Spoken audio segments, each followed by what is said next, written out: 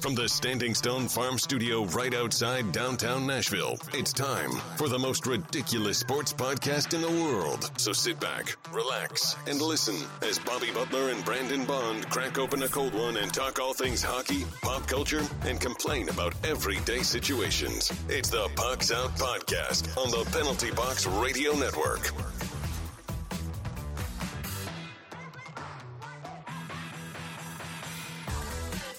Welcome into the most ridiculous podcast in sports and pop culture. I'm Bobby. He's Brandon. Hey-o.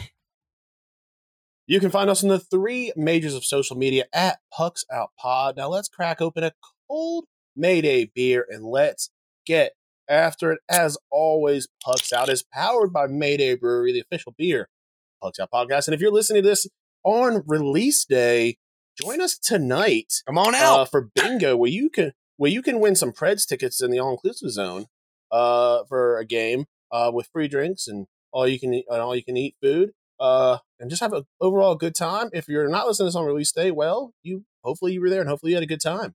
Don't forget to check us out on Patreon to support the show and check us out on Twitch. Today we're talking the East divisions in the NFL. We've got a little bit of news. We're talking no hockey news though. No hockey news though. Yeah, we don't got none of that. Very little hockey news. Yeah. But how are you this week, bud? Man, I am doing good. I'm a lot of weight off my shoulders, as you can see. You know, the Stoods is looking dope-tastic here. So that's been nice to not have to stress over that. But college football, baby, I know we're going to talk a little bit about it, but that's always a real good feeling that when that rolls back around, because that means that we are T-minus 5 days from Red Zone, brother. I mean, you know what I'm saying? See, I love Thursday night football. I know we're going to be hosting some bingo, but technology is what it is, so we'll definitely be watching that game up at the booth. I mean, we're probably hang tight, everybody. Josh Allen's on my fantasy team. Okay. So I'm coaching at the moment. Yeah. But nothing to me is as heartwarming as hearing my boy Scott Hansen, not Chris Hansen, to be confused, to confuse all y'all out there. I don't like it when Chris Hansen comes and talks to me, but when Scott Hansen tells me, how often has he done that? My lawyer advised me that I shouldn't answer that question.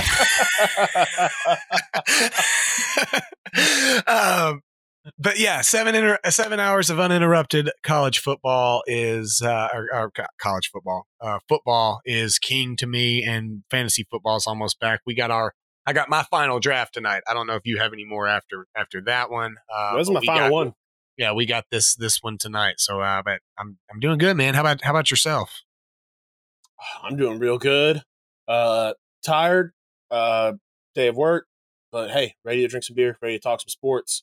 But how about that fit check, man? What do you got today? Just keeping it plain. I wanted the room to stand out, so I just went with just a plain shirt. I'm trying to fit check the the starting lineups and Wayne Gretzky up there. But I did rock the Star Hill Farms, the Maker's Mark farm that I got when I, as an ambassador, I got. What you got? I see you rocking some. I don't even know the name of that team anymore. Okay, they keep it. This was fresh. A football team. At this point, they were the football team. But I got that Fitzmagic jersey on, bro. That okay. Fitzmagic. Okay, yeah. Well, he wasn't. The thing is, I think that he was Pickpatrick at Washington. Was he not? He never provided any Fitzmagic. He had a couple games of Fitzmagic. Yeah, but Fitzmagic is a run.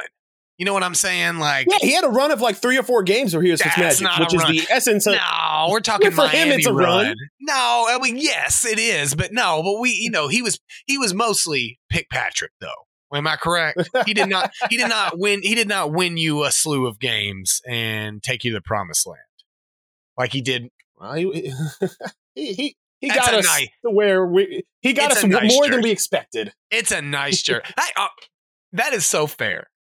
You're a Washington fan, so you hold normal expectations about life. So fair enough, Bobby. No, seriously, I love that. I love that jersey, man. So and again, we're on camera now, brother, and I know for a fact you got about 9,000 hats just like I do, and you're wearing the same hat that you rocked last time.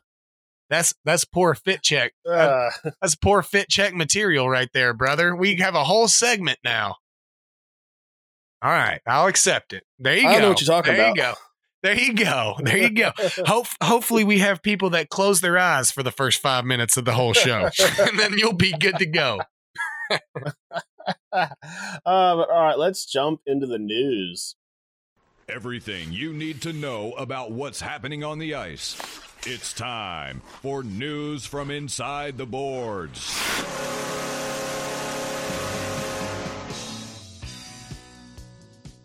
Breaking news. Not shit. Nothing. There's almost no news. Unless Evan Rodriguez is still a UFA. Not news though. It's not new. It's not new news. That's just continuing to be news. Yeah, from last month. that's just still news. So we told y'all that a while ago. I think we did our due diligence with Evan Rodriguez. Yeah. So 31 days still hockey though. That's news. It's not breaking news. It's not breaking news. It's news that we always knew was going to happen today it's on news, the 6th. It's soon to be breaking news. Right. I mean, well, see, and it's funny because even when this podcast comes out, it won't even be true anymore. It'll be like 29 days. So like everything I've said to you is a lie, people. Okay, so I'm so sorry. There's 29 days till hockey. But that's literally it for the news. So we're going to jump to outside the boards. Now that you know what's happening inside the boards, time for the rest of the headlines with news from outside the boards. First week of college football is in the books. What a good week. The game, honestly, the game that I and I think most of the country was excited for was actually a good game. Notre Dame versus Ohio State. Notre Dame covered, I think. They covered by 4 points. Yeah. What a lot of folks were not realizing was that game's original spread when it came out was like 11.5. I mean, there was movement on that line because of all of dumb Ohio State. Yeah. The Ohio State fans bet on it. And then they were disappointed that Ohio State actually covered, I think, the normal spread, right? I think it was, what did they win by? They won by 11. Okay, 21-10. Yeah, so they would not even Notre Dame would have covered at the original opening spread. That was a good football game. Yeah. I'm going to be honest with you, Bobby. Didn't get to watch a lot of it because there were exciting football games happening over in the state of Florida, believe it or not. I was watching the Utah-Florida game, which is what I watched most of. But I'll tell you, probably the most underrated and probably not a lot of folks are talking about it. The Appalachian State North Carolina game was so absolutely enthralling. They scored 63 points in the fourth quarter, Bobby. 63 points in the fourth quarter, dude. In the 4 minutes, we were hanging stuff at the house. I was here with my dad, and we were hanging up some stuff. And like the Georgia-Oregon game was coming on, and we're like, let's watch the end of the North Carolina App State game. It was phenomenal. You know what the over-under was for the whole entire game? 57.5. They smashed it in the fourth, brother. That was a really good football game, and I believe North Carolina pulled that one out. But it's lots of great football, lots of really good football. Yeah. Notre Dame played really well. They did. Do you think this game says more about Ohio State getting that win or Notre Dame keeping it close? Notre Dame keeping it close. I mean, they definitely have a lot to work on. I don't think that they're number 5 team in the country. I mean, I feel like that's apparent. Yeah. They got to find a way to produce a little more in the AP. I'm thinking more in the 11 to 12 range, but 8 is a correct fall. They didn't get smashed out there or anything. Yeah. Ohio State's a good football team, and as is Notre Dame. So we didn't know the kind of Notre Dame team that we were going to get when we talked about this game last week. I think that we got that what we both described as a good possibility. What you could get, a hard nosed, low scoring football game. I think that we both kind of landed on and agreed that if the game was this low scoring and it would be a close game, and that Notre Dame would definitely cover that 17 points, which they did. I mean, that's a tough nut to crack. So I definitely think it says more about Notre Dame than it does about Ohio State not being able to cover a 17-point spread against what people could, what people voted on as the number 5 team in the country. So I guess what got me, and listen, I not to support Ohio State here, but I don't think that with that win they deserve to lose a spot after Georgia beat up on a completely overrated Oregon team. Like, I don't think that that Ohio State deserved to lose that number 2 spot. Yeah, but you could argue that Georgia never deserved to lose it either early on. True. So that would be ultimately my argument. I want to agree with you though. Yeah. I mean, personally, I think that Georgia should be number 1 in the rankings. Starting off in the preseason, I would have gone Georgia, Ohio State, Alabama.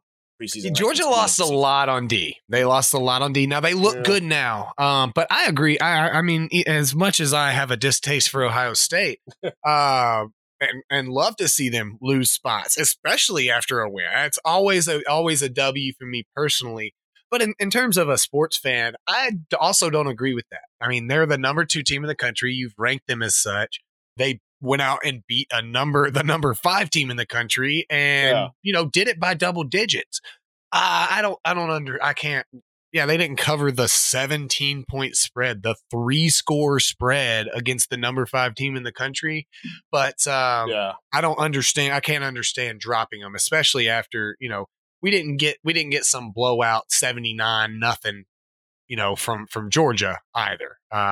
Oregon is a bad football team. We got 49-3. But we didn't. But honestly, but I mean, we all kind of expected that, right? I mean, that was. I mean, at least I did. I think everyone outside the state of Oregon expected it. Yeah, and so they. I can see why they moved them up, but I don't think that they should have ever been moved down in the first place. But I'm with you. I think that a win's a win, and getting a quality win like that. Why am I shifting positions down? So Oregon is Bo Nix is not good. Okay, Bo Nix is not good. I said this on public television in Penn State last year. Okay, like one of the first games of the season. He's not good. I don't know why. He transfers out to go get. He's like, oh, let me go play at Oregon. Oh my God, we're playing Georgia for the first game. He can't, I'm with you. I don't think 49-3 is what it really could have been with a bad Bo Nix. Yeah. I mean, do you think, looking at Georgia's schedule, do they lose a game this season? They have what to me looks like a cakewalk of a schedule. Their hardest weeks are maybe.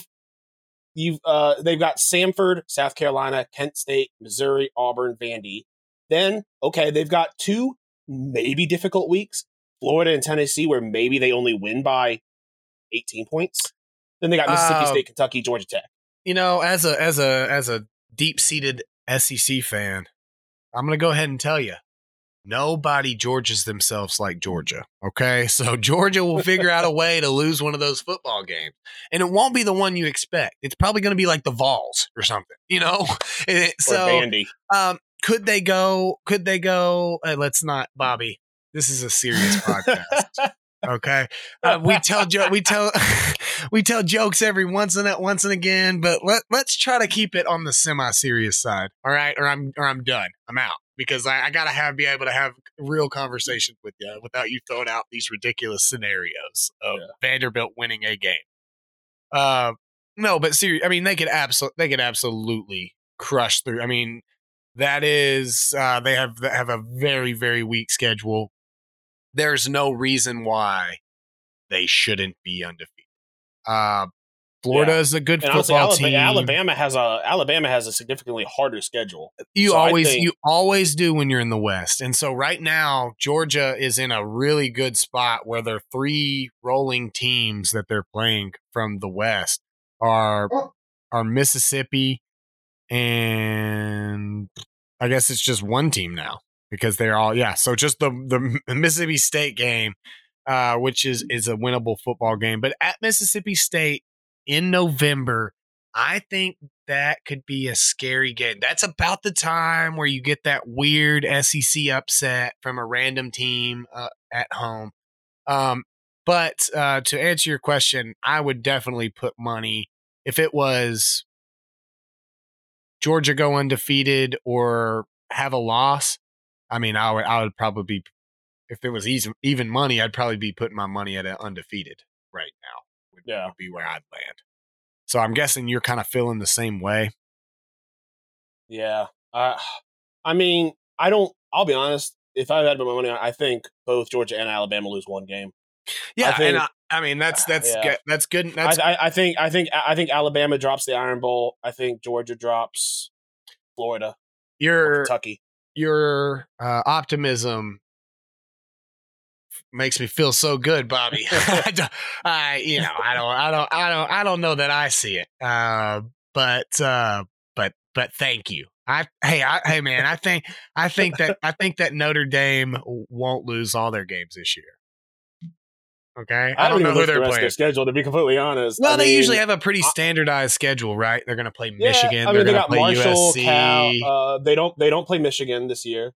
No Michigan. I think their biggest competitor. I think their biggest competition for the rest of the season is Clemson. They've got Marshall, Cal. Clemson didn't look great BYU, last night.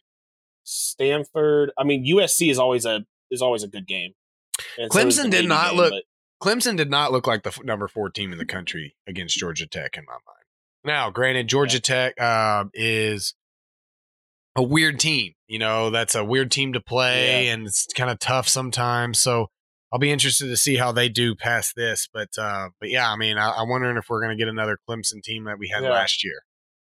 Yeah, I think a sneaky team in the SEC, maybe not sneaky because they are the number 16, but Texas A&M. I think they could. I think they could do something. I think they could do something this season. I'm looking at the schedule. They got a hard schedule. Yeah, Jimbo Fisher. I mean, you're going to have a hard schedule in the West, just the way it goes. Jimbo Fisher's a good football coach, though. So I'm not. I would not be surprised to see them do a little bit. Yeah, I mean, I agree. It's way early to tell, so we'll kind of have to wait and see how some things shake up. But we're poised for what looks to be a really good season. And so I guess that'll bring me into we don't have it on the list, but it's news nonetheless. 12-team playoff has been approved. Ooh, and it'll definitely be in place by 2024. But the committee is trying to get the commissioners on board for 2023, starting it then. So he's only got that, the committee's only got to get like 3 signatures now. If they just need conference commissioners, if they just need conference commissioners, it's just like 3 dudes in a room. Like, hey, sign this real quick. I am very, very excited. That'll be 2 teams with the bye out. 12 teams is enough teams where nobody can say anything. Nobody can say anything about not getting in. Every conference champion gets in. Teams without conference championships get to go as well. I'm really Notre Dame's going to be a shoo-in for almost all of these. There go Notre Dame's going. Notre Dame's definitely going, but you get to it finally gives you that advantage that you're talking about, Bobby, is stop scheduling cupcake games because you're going to have to set yourself above, and you're not necessarily out of the fold if you're number 12 in the nation. That's a good feeling. That's a good reason to keep playing difficult football games to be able to be a part of that 12-team playoff. I mean, we've seen the Giants come and the Bengals. Those 6 seeds are not necessarily out of the hunt for a championship in my mind. And I think it'll actually bode well for some of these smaller schools that all you need to do is go on a run. and you can win a national championship. Will we still have a lot of Alabamas and Georgias and Ohio States winning? Absolutely. That's just the way college football is going to be. But I predict a future where it may not be this specific team, but Cincinnati, goes on a little run and is able to get the right matchups, and two teams beat each other up, and they come into an injured, hobbled team. I think that it's possible that a team like that makes a decent little run into the fold. I mean, imagine if we were to see like an Alabama versus Georgia in the second round. They're going to beat each other up. You want to be the team to lick up the remains after that game. Absolutely, yeah. And I mean, Cincinnati's just the most recent media darling that's in a smaller conference. But there's always something. There's always someone. There was the Boise State teams of a while ago, 2008, 2009, that were so good at playing spoiler, playing upset. I think that this doesn't, you lose a game 2-3 weeks before the end of the season, it doesn't end your season. It doesn't end your national championship hopes, which is valuable. Yeah, that's always been my biggest bug is like, it comes down to one bad game almost can take you out of the running. And to me, that's not in the spirit of competitiveness, I feel like, to be honest with you, for this kind of thing. Like, it's always bugged me that, you had one bad week, you're not even going to get a shot at I mean, that says something about timing, the timing of your losses and, showing up to play when you need to play. But I mean, if you can avoid it, which I feel like with the playoff, we found a way that we can. I feel like, hey, is there going to be teams that maybe deserve to have that 12 spot or that 11 spot? Absolutely. You're going to have arguments every time you quantify. Yeah. I mean, we have an argument like this when we have 96 teams picked for basketball. You know what I'm saying? Like, there's always that team that, but if you wanted to be picked, then be number 11. You know what I'm saying? Like, don't have to worry about it. I think it's a good number to where you can kind of tune out those critics of, not being able to play for the championship just because they're a smaller school or something. I haven't done my research yet, but this might be the first time in decades that for 2 weeks in a row, Vanderbilt has been the top team in the SEC. They are 2-0. Woo! Well, they did start. I mean, they're probably going to start 3-0. That's after the 3-0 start, that is when things go downhill. Yeah. I do want to highlight that they beat Elon. That is the team that they played this week, right? I believe Elon. Yeah. It sounds like 31. It sounds like a fashion school. Okay, I mean, there was Prince got out there and scored 31 on them. All right, that's all I'm saying. Yeah. So, yeah. Who do they? I don't even know who they play next week. Probably St. Mary's School for the Blind. They play Wake Forest, number 23 Wake Forest. So it's that could be a competitive game. They, Wake Forest they could win. This is a show up and play game. SEC, it's going to be tough for them to win some games, but we'll see. Wake Forest has been tough on and off the past few years, so I'll be interested I'll be interested to see that. I mean, Elon, you did let him hang 31 on you, so I guess I should be cautious. LSU had a pretty bad week down in the Bayou. They are 0-1 after a 24-23 last-second loss to Florida State. One of their linebackers had a textbook targeting play where he put his head back and head-butted the quarterback right in the forehead. We used to call that spearing. He's just forgetting it all. Like, he ain't even trying. He just torpedoing him. Yeah, I mean, that Brian Kelly, Feinbaum came out and said LSU paid $10 million for that. We have talked about this for a while, Bobby. Brian Kelly truly would be a dynamite candidate to have in the coaching house. The one, how do you keep getting jobs? Like, how do you keep getting jobs? I'm just blown away. He's got pictures of somebody's family. he's blackmailing his way. He has pictures of somebody looking at child pornography. That is a fact. That is 100%. Yeah. That's not disputed by anyone. Okay. It is crazy. And it's hard to be bad at football at LSU, right? I mean, even if you if you can get the 15 best players in a 15-mile radius of your school, then you're a top team in the nation, so it's hard to be bad at football there. I don't feel bad. I'm not a big Brian Kelly fan, as you know. I don't know many Brian Kelly fans out there. Well, somebody at LSU really, really likes the way he greases a pole. So, I mean, something, dude. Somebody knows Brian Kelly. All right. So, moving on to some NFL. Mike Tomlin has confirmed that Trubisky is quarterback one going into week one. I think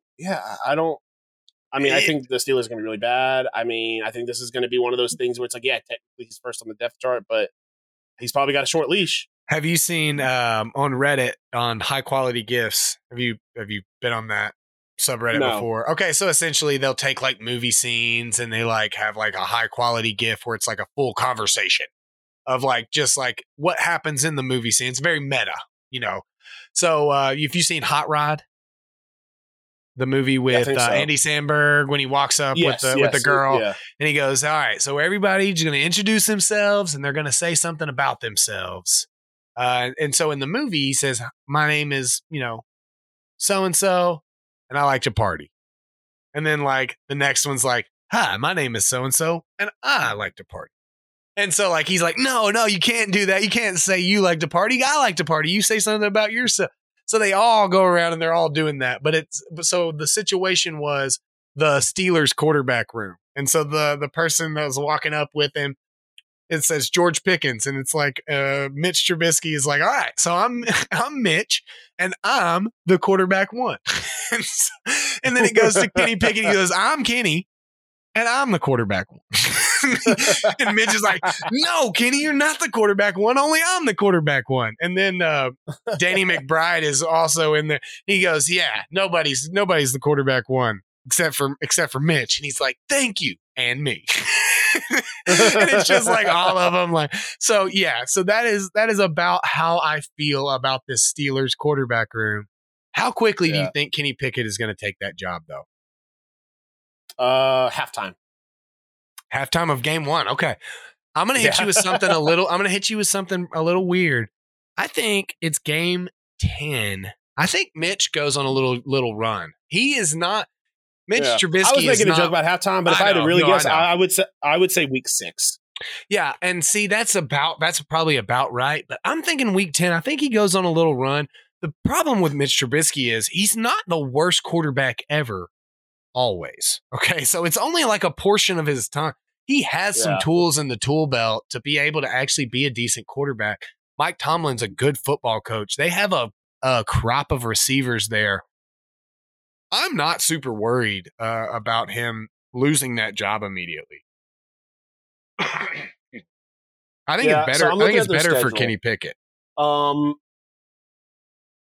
They got Bengals. I think they lose their first 3 games. I think they beat the Jets. I think after their first 6 games, they are 1-5. And I think at that point, after that game against the Bucs at home, I think they're going to get stomped. I think that's when they decide to make the change. Yeah, I don't know, man. I think that's a lot of disrespect for Mike Tomlin run team. I'm just saying the guy finds a way to win. I could absolutely see that happening. Don't hear what I'm not saying. I'm not going out and putting any bets on Mitch Trubisky or anything. I'm just saying that he's not the worst. And Matt Nagy kind of was. So, I'm just going to throw that out there. I think that's a good combo for if he can game manage some games, I think they can get a couple surprising wins there. But yeah, so that about wraps up our news. Main topic, we are wrapping up our division preview for the NFL, East and the Western. Can't believe how well we timed this, by the way. Chef's kiss, dude. Yeah. I mean, a chef's kiss. Yeah. I didn't know. I was thinking, I was like, oh, are we going to have to double up today? No. Champion. Yeah. So the starting off with the Dallas Cowboys, I did a little write up. Feel free, Brandon, to chime in. It's garbage, everybody. He shouldn't read it. Feel free to jump in on the comments and add or disagree or anything you want. I think Dak loses most of his weapons and Cooper and Gallup due to injury and heavy changes to the offensive line. They have a bright spot in Jalen Tolbert and CeeDee Lamb. I don't think they win the division this year. I think they lose the division. I think they are worse than they were last year. And I think overall they do what any NFC East team does when there's promise and they flush down the toilet. Really couldn't have said it better myself. I mean, really well written piece. I think they have a bright spot in their defense. I think that if their defense plays, or I should say, not their entire defense, but some skill positions, Micah Parsons being one, but some good draft picks that they've brought in as well.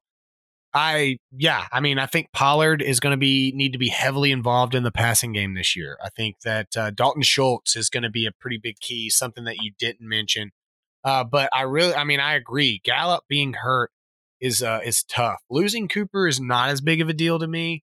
I think the biggest thing is CeeDee Lamb has to put up or shut up. He's got to be the guy. Yeah. But I agree. I don't think they're winning the division. I like the Eagles for that specifically. But don't hate this write-up at all. I think it's pretty much hits the nail on the head. I think I'm interested to see kind of what Zeke can do. A lot of potential as a fantasy landing spot. I am interested. I got him in one league pretty late, like a lot later than Tolbert. I thought I would. I think I got him. Yeah. You talking about Tolbert? Zeke? Yeah. I mean, you're going to be able to get some. I think where you're drafting, some people are scared of the name. If you draft him in the third round and you get decent production, third, fourth round, decent production from him, you've won. I got him in the sixth round in one of my leagues. Oh my goodness! Yeah, he's still RB1. No, that's an absolute steal. Even if he is, I mean, I expect there to be a load management this year. Tony Pollard's a good running back, but a sixth round running back that's going to get you 10, 15 points a game is valuable. I mean, and especially a guy that is a known commodity. So I don't hate that at all. I mean, I like a lot of the value that they bring to the table. Yeah. The Giants, Daniel Jones improvement this year with new rookie tackle Evan Neal, and the receiving corps should come into their own with Kadarius Toney being healthy now. Kayvon Thibodeau is high risk, high reward. Historically, new pass rushers in the NFL can either be great or they can be big busts. That is one of those positions where it's a massive jump from college to the pros with the speed and the strength that they'll be facing. Because the biggest jump is in talent is offensive lineman from college to pros. So if they got him at the fourth. They got him with the fourth or fifth or something like that. Fourth pick, yeah, I think fourth pick. Yeah, I mean that's high draft real estate. 100% agree with with those statements of the high risk, high reward on those pass rushers. Absolutely is the case. The difference in coming up is, the offensive line is a big different animal. I think that Kayvon Thibodeau has those physical traits that can get around it. That is one of the positions. I think so too. Yeah, that is one of the positions in the NFL that I think your physical traits can mean so much more than anything else, because it is one of truly there is a lot more to playing defensive line in the NFL than college, but when it comes to, hey, put your head down and just get to the quarterback, I think that he has those physical traits that can do that. As a person that has Daniel Jones in a dynasty league and some shares of different Giants, I really hope that he improves this year. I don't know, man. Kadarius Toney's great. He's very solid. Waddell Robinson is a guy that I'd look at as well. That can be one of those guys. No Evan Ingram. If you have a healthy Saquon Barkley, that could be a difference maker. I still think that we're looking at the last team in the division. So that's my opinion. Honestly, I agree. I think this is, and one of the reasons, going back to Kayvon Thibodeau, that I'm saying, he has the physical prowess to do it. He has the ability to do it. He's fresh coming off an MCL injury. Yeah. If that takes just a little bit of speed off of him, coming off the line a little bit slow, and you've got these, these amazing, tackles. That's just that split second of speed loss can doom you as a pass rusher. You're really talking down one of your dynasty assets. You're really talking down one of your dynasty. You're not going to hear this, and hopefully he's going to perform. You're not going to increase the trade value of him if you just keep talking him down. No, I really agree. I'm giving him chalkboard material so that he can get in the game. Yeah. But all right, the Philadelphia Eagles. AJ Brown is a dangerous man and can change the outlook of a season. Jalen Hurts still has a lot to learn in this league. They've been making good offseason personnel decisions, and this is my pick to win that division. Yeah, mine too. Miles Sanders, unfortunately, as a guy that again has some shares of him in Dynasty, is trending downward. That's unfortunate, but it is not bad for the Eagles because Kenneth Gainwell is trending upward. They got a guy that they really like as a replacement there in Boston Scott. Good running backs for a team, not great for my fantasy team, but great running backs for a football team. A receiving core with, as you just said, AJ Brown, a guy that can really change the way that your team is able to play football. Devonta Smith, another year.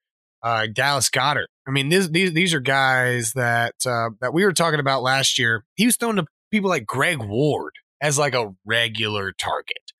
I agree. Jalen Hurts has got some stuff to learn about the NFL. But that's a guy that he's able to win football games, and so he's definitely a much better fantasy asset than he is like a real NFL asset in my opinion. But I mean, I think that he can lead this team to the division as well. As I said, just like you, I think this is the division winner. I think he's got to slow up his running a little bit. He runs quite a bit. I think he needs to find some passing lanes a little more frequently, but hard to argue with the guy that has AJ Brown and Miles Sanders and Dallas Goedert and Devonta Smith at his beck and call. So interested to see where there will go. Moving on to the Washington Commanders. Last season, the Commanders' defense was so statistically impossibly bad that it has to be better this season. They were so bad, that people were like, "This is just it is an improbable anomaly." Just how bad it was. This season, they face a much easier schedule. However, with Chase Young on the PUP list until at least week 5,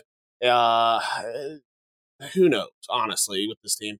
And while Wentz is not the long-term answer, but again, who is with Washington? He is a substantial upgrade from Heineke. And if Jahan Dotson can be season ready, Wentz will have some great weapons with an easier schedule, better quarterback, and hopefully a better defense. Don't say the last line. Don't say the last line. Don't say the last line. You can say everything up until card, do the NFC. Why? Why wouldn't you say shooting themselves in the foot? I don't know. Maybe because Brian Robinson was just shot in a carjacking. Oh, okay. This is unknown to you. This is unknown to your boy. Was he shot in the foot? No, he was shot. He was shot. I mean, it just seems like you're piling on here. Okay. Let me be very clear. As a Washington fan, we grew up with that saying being told to us every single Monday. Every Monday, sometimes Tuesdays, it's on the radio. Every dad, my dad, every dad at football practice is like, shot themselves in the foot again. I I know that we're talking about football here, but I just want to throw something out there to you, and I'm just going to say a few things that are true, and you just answer them how you will. We get a report that Brian Robinson is doing really great in camp, and he is looking good, looking like a solid draft pick for the Commanders. Then we get word that Antonio Gibson is working full-time with the punt return unit. And then we get word out of training camp that Brian Robinson has been named the lead running back and has got the starting job. He is then in a carjacking, and then he is then shot. My question for you, Bobby, is does anybody have an alibi for Antonio Gibson? Because I'm just saying, I know that he wasn't specifically involved, okay? Because the shooter did not fumble the gun as he was. So I know that he wasn't there specifically, but maybe he gave a little money to some friends or something. I'm just purely speculating as an outside. I'm not a fan. I don't know the inner workings of the team. But just how do you feel about all this that I'm bringing forward to you? This sounds like something that HBO wishes they had done Hard Knocks with Washington this season. That Hard Knocks, Antonio Gibson edition. You see a cameraman hiding in the locker room, and you see Antonio Gibson just meeting with shadowy figure. What is it? What are you, Gilbert Arenas? As he goes to give him the money, he drops it. He's like, "Oh shit, my bad." Here you go.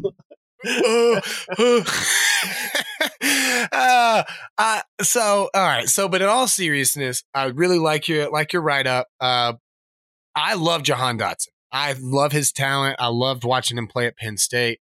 I think that obviously Carson Wentz is not a great quarterback, but he is most certainly an upgrade from what they had last year.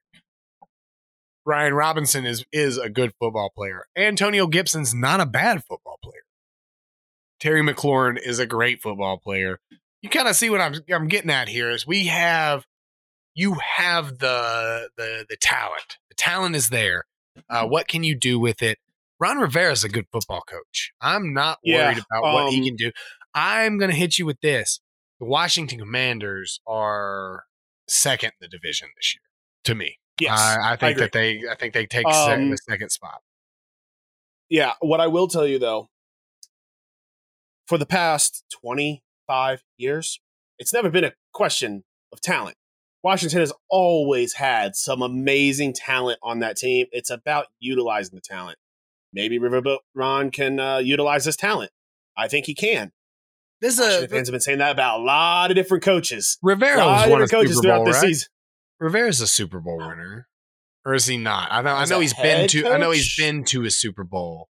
But regardless, I think he's been. Yeah, I know he's been. I just thought he had won at one point, but maybe I'm wrong. Yeah, I think we talked about this before. As player, he was a Super Bowl champion as a player. Okay.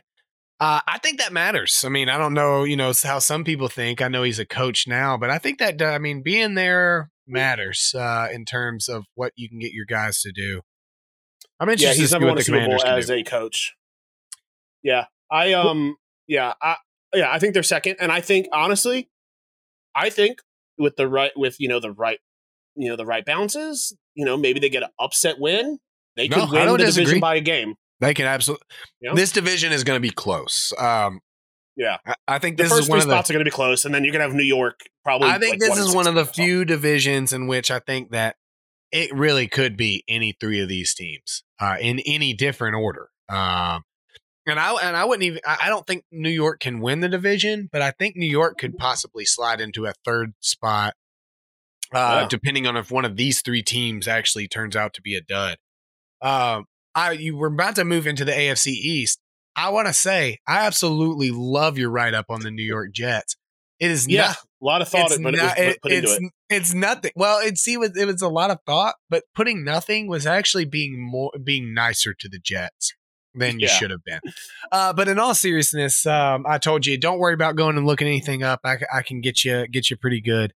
A lot of young talent there. Breece Hall, Michael Carter at the running back spots. Breece Hall is poised to be a great, running back, a future running back in this league. Who knows if that'll actually be the case? But that's what they're talking about. Elijah Moore is a guy that really stepped up last year at the receiver spot. Denzel Mims is looking better through preseason. Zach Wilson is not, unfortunately. He's not. I feel like this is this is their weak spot right there, is Zach Wilson. I mean, truly, I am not. I think I talked to you last year. I said I'm kind of high on Zach Wilson. I hate his landing spot in New York. But I don't know, after watching him last year, I don't know that I even saw any real promise in his future there. He was a disappointment. It's a team that I'm very interested to watch. I just don't think it's going to be very good. Again, unfortunately for the Jets fans, I think this is going to be another bad football team. I mean, you have anything else? I mean, like I said, we didn't have a full write-up or anything. I think that they're, speaking for the Jets fans, I think there was something to be said about when you were one of the three teams that were bad in that division.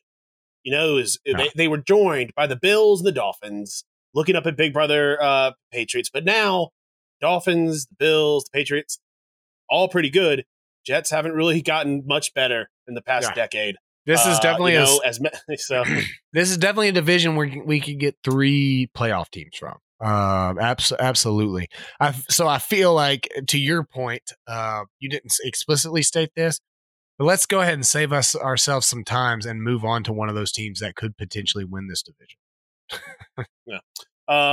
Buffalo Bills. James Cook will be the lead running back very soon, I believe.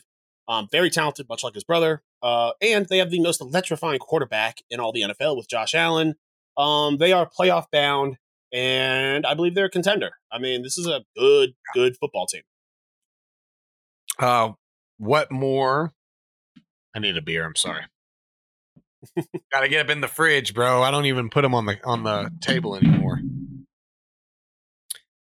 Yeah, I mean, what more can be said about a team that very easily could have been playing for the Super Bowl last year if a few things went their way?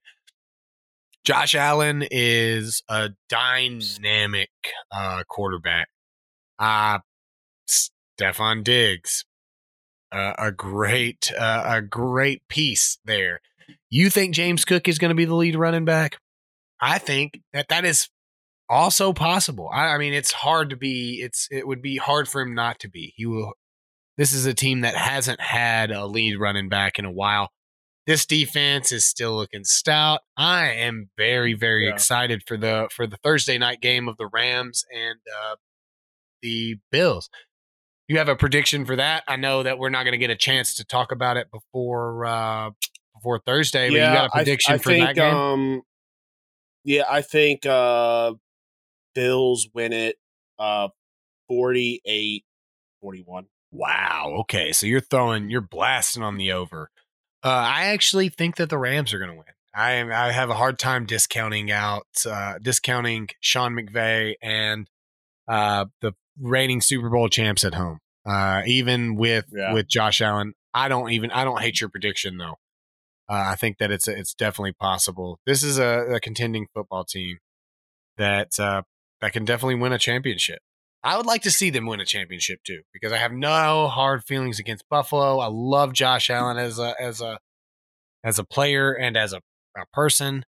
He's helped me win dynasty championships. So, hey, I'd love the man to get a Super Bowl on his own. I mean, it's not as important as him doing well in fantasy for me, but I mean, good for him. Moving on to the Miami Dolphins. Miami Dolphins. Tua has weapons, and with Kyle Shanahan and Tyreek Hill, they could be a wild card team, if not more. Jalen Waddle. It's Waddle season, baby. I think that I think that this is the year that the big brother is showing some more weakness, and this could be the year that Miami could be a number 2 team in that division. If not, if things fall right, maybe they get some upsets and they beat the Bills. Who knows what happens? But I like Tua this year. I like the Dolphins and what they can do this year with Tyreek. I absolutely think that this is a team that could go out and win the division. I think they would be better suited with their coach that they left out in the wind. But Tyreek Hill, fantastic. As you saw, my Jalen Waddle. It's Jalen Waddle season in my mind. But I think the biggest aspect to that offense that kind of changes up the game is Chase Edmonds. I think Chase Edmonds can be a dominant force for Miami. I'm very intrigued. This is absolutely. I think. Look, if I were a betting man, which I am not, I do not bet money on anything. That'd be wrong of me. If I was a betting man, I'd bet on the Bills to win. All things equal, I'm betting on the Bills to win the division. But I would probably put some wild card money on the Dolphins to win this division. I think they absolutely can. I think they have the talent. I think they've had some bad falls. But yeah, I'm with you on that. I like the Dolphins this year. Yeah. All right, rounding out with probably the greatest team in the over the past 20 years, the New England Patriots. This defense, which has carried this team in the past, will not be good on paper.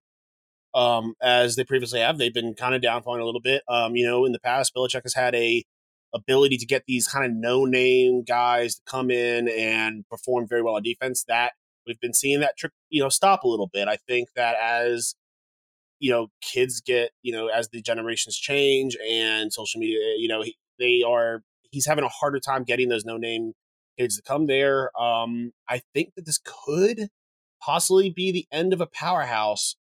However, when you've got the greatest head coach of all time, who just so happens to be a defensive mastermind, nothing is for sure. I don't think anybody would be surprised if the Patriots come out here and win this division and, they win both games against Buffalo. Maybe they split Miami and they just say, everyone's like, well, it's New England. It's Bill Belichick. They could absolutely win this division. It would be ugly. It would be the worst looking football. We would look up and we would say, how are they leading this division? It is 100% possible. We have seen a recipe like this before. A quarterback that does not lose you football games in Mac Jones, which is that's all that Bill Belichick needs. He doesn't need a guy that can win you football games. He needs a guy that won't lose them. He just doesn't want Deshaun Watson. which Mac Jones is. I am really looking forward to seeing kind of what Devontae Parker can do there, because that's a guy that can resurge into, what we've seen before, and it completely changes the ball game for them. I think Jacoby Myers will not regress. He'll push towards more of the mean in touchdown scoring as a guy. He catches so many passes and doesn't score a lot of touchdowns. James White being gone is all right. Well, that's a little odd for a Patriots team. I mean, Ramondre Stevenson is more than serviceable in that role. Damian Harris is a good running back. This is exactly as you said. It is one of the few advantages a team can get with coaches is right there in New England. I think this is the third team in the division. I think they absolutely could be anywhere. On paper, they 100% are. This is the team that could be anywhere from 1 to 4 to me. They absolutely could fall below the Jets if some things fall right or, whatever happens. But I cannot. I'm not going to make a choice. If that happens, if they fall fourth, do you think Belichick retires, or do you think he wants to go out on a high note and goes another year? Oh no, I think that he murders his new offensive coordinator and he gets a new one, and he comes back with a vengeance, and then he wins a Super Bowl. Somehow wins a Super Bowl, yeah. He wins a Super Bowl with Mac Jones's younger brother or something. He brings him in as a motivational tool, and he's like, "Look, I've just hired your high school brother." Yeah. And then it's really like a replacements type situation where Keanu Reeves keeps brings the playing. he brings the skeleton of Danny Amendola back to win a Super Bowl. That's all I'm saying. That's it. Vinny Testaverde shows up. Vinny Testaverde shows up to win him a Super Bowl. Drew Bledsoe. Okay. I got a Drew Bledsoe Patriots starting lineup back here, bro. So I'm with it. I'm for it. I'm for Drew Bledsoe coming back for a shit. Nice. All right, guys, that wraps up our division review. We're going to jump now into Joke of the Week. The weird. Corey Perry. See, I don't like that. Wild. I think the first read was a good one. Now I'm overthinking it. Outlandish. Each sixth chick sat on a stick. Little tongue twister. And downright dumb. You kidding me? It's time for the Joke of the Week.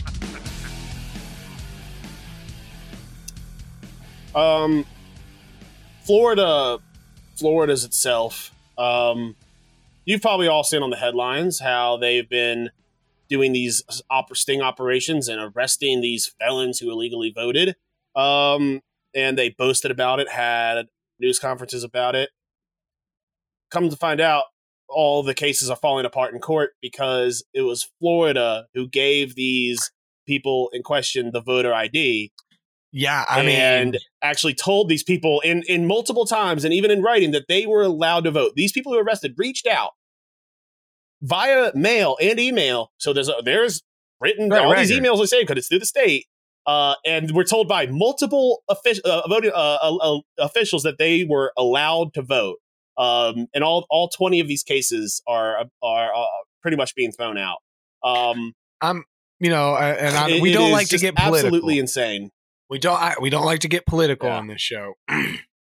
But I want to remind everybody that thinks that a felon shouldn't vote and shouldn't have a voice in the country. And, maybe there are some people that should not, but as soon as you start saying that, you don't get a voice if you've committed specific crimes, that's when political dissidents can use that against people and can get people convicted of crimes so they can no longer vote. I've never really understood that. So I mean that's just more of a personal thing. But I mean the joke of this is if things aren't allowed to happen, generally computer systems and state computer systems just don't let it happen. They just say, no, this guy can't because of X.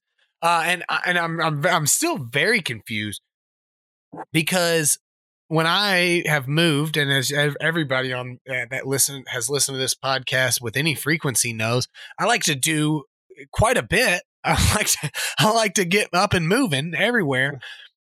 I fill out my stuff online and ask you a series of questions, of which, I assume are to exclude me from voting if necessary. Were you born in the United States? What state were you born in? The things that I'm guessing. So it doesn't seem like these felons were just out to go vote in the school board elections or anything. Seemed like they really wanted to know, and there was nothing preventing them from getting that ID and actually voting.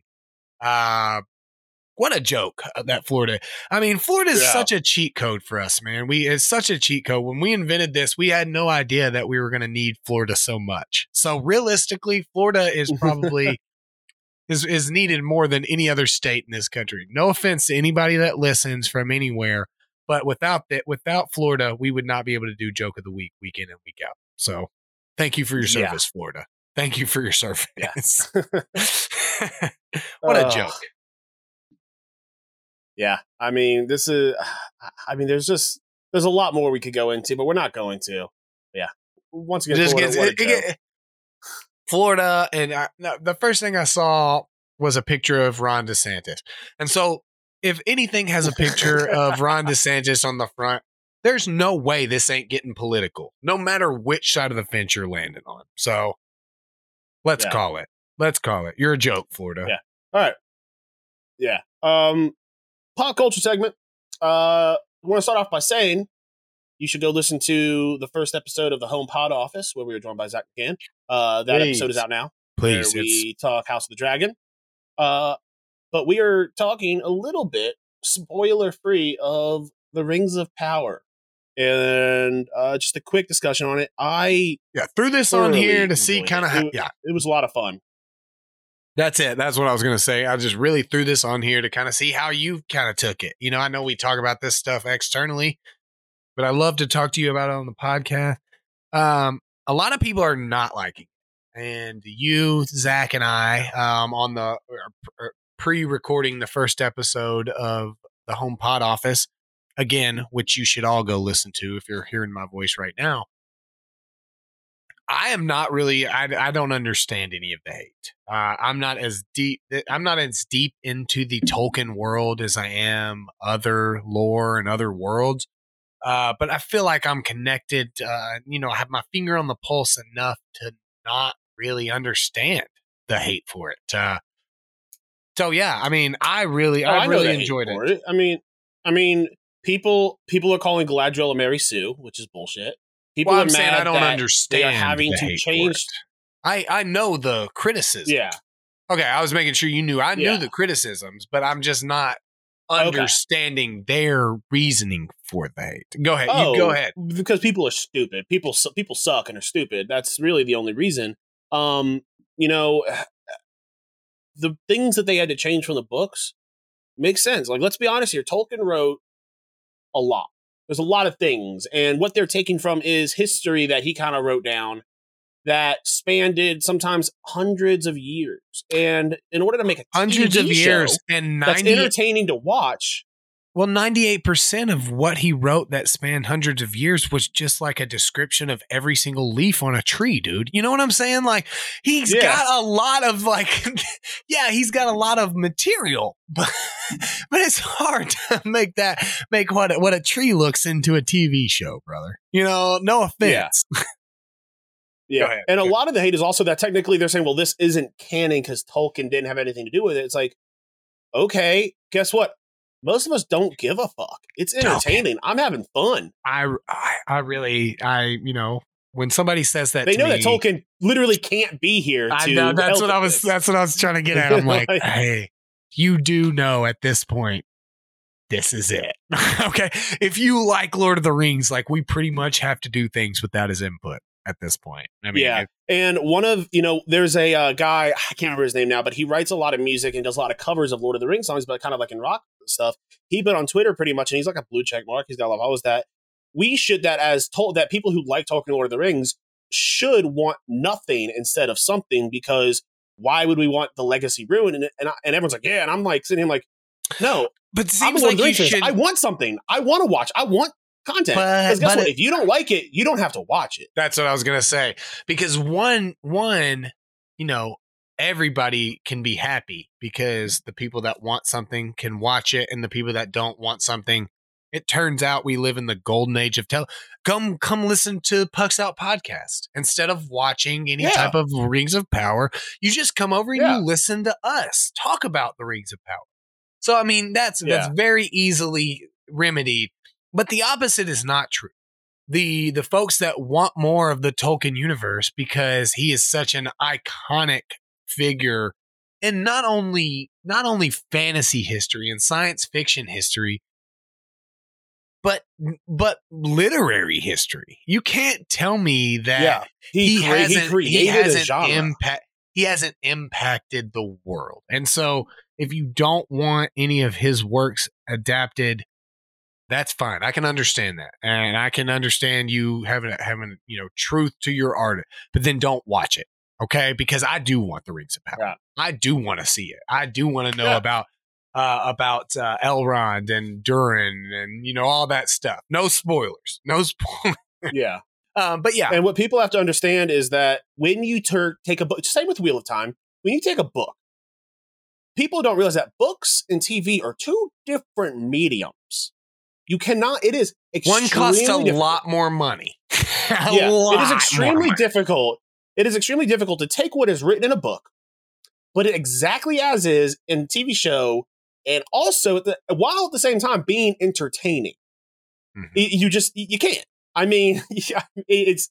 I mean, how often in the Song of Ice and Fire where there are chapters of them just talking? To be fair, like they have to cut some stuff out. To be fair, House of the Dragon really is trying to destroy that stereotype of they can't do that, because they're doing a hell of a job. The difference is the Amazon only got the rights to like sort of like the story, not any of the book materials. So that was a big honestly, it's a lot better than I expected for something that didn't actually have any book sources to like really back it up in terms of like actual. Hey, you can call Fire and Blood a history book all you want, but a history book gives you a brief outline of what can be done. So, and one of the great examples of this that I always tell people, and people always seem to agree, is like, imagine if we went in Game of Thrones, if in like season 4 or 5, all of a sudden we get a zombie Catelyn Stark.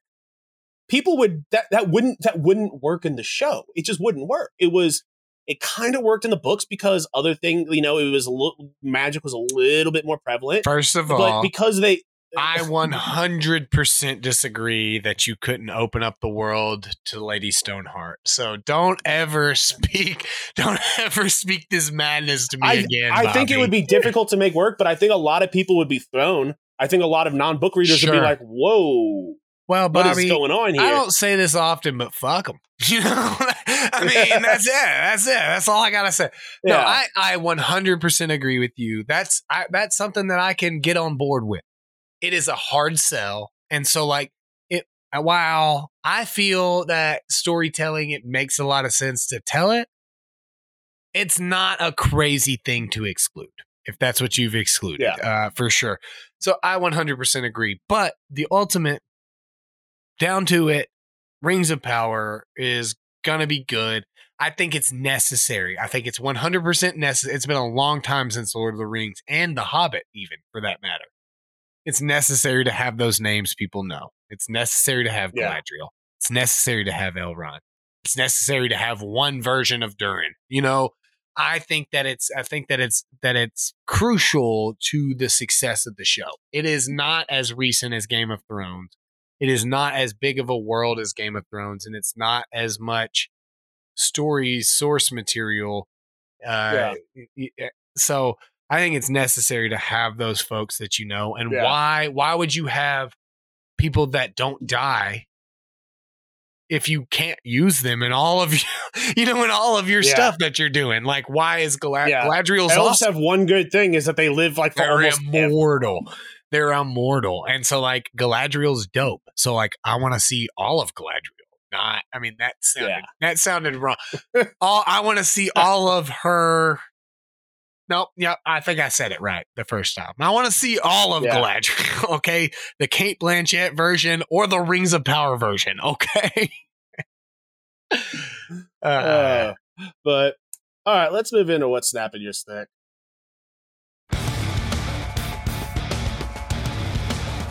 Bobby and Brandon are about to find out exactly what snaps their sticks.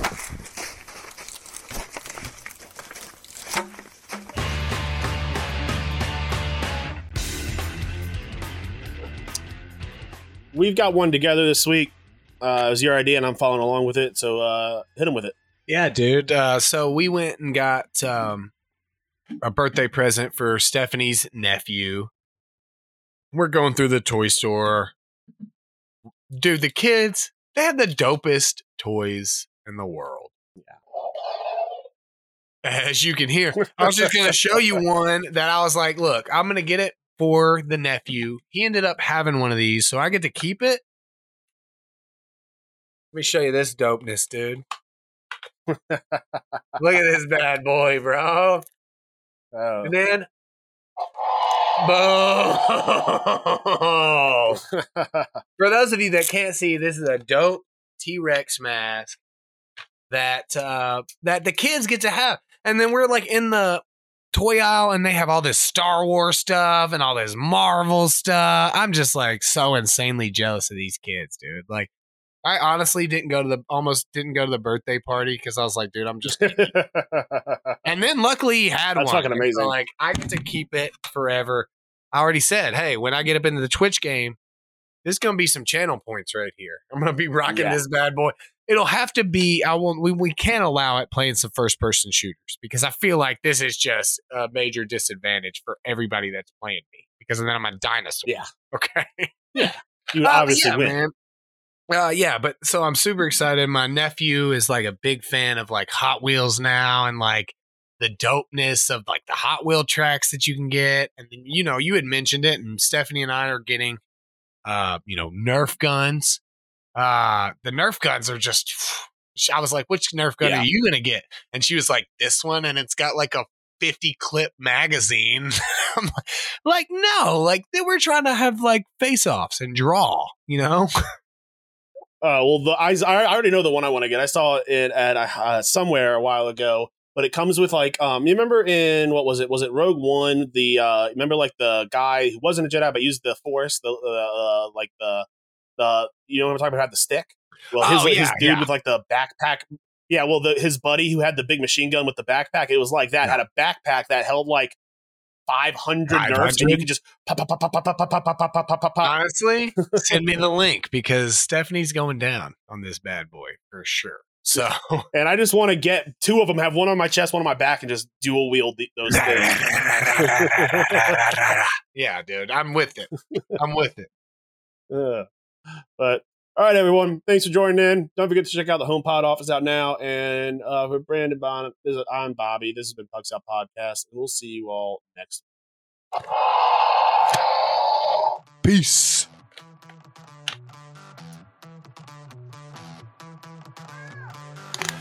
Thanks for listening to the Pucks Out Podcast. To see what other ridiculousness the guys are up to, check them out on Twitter and Instagram @PucksOutPod.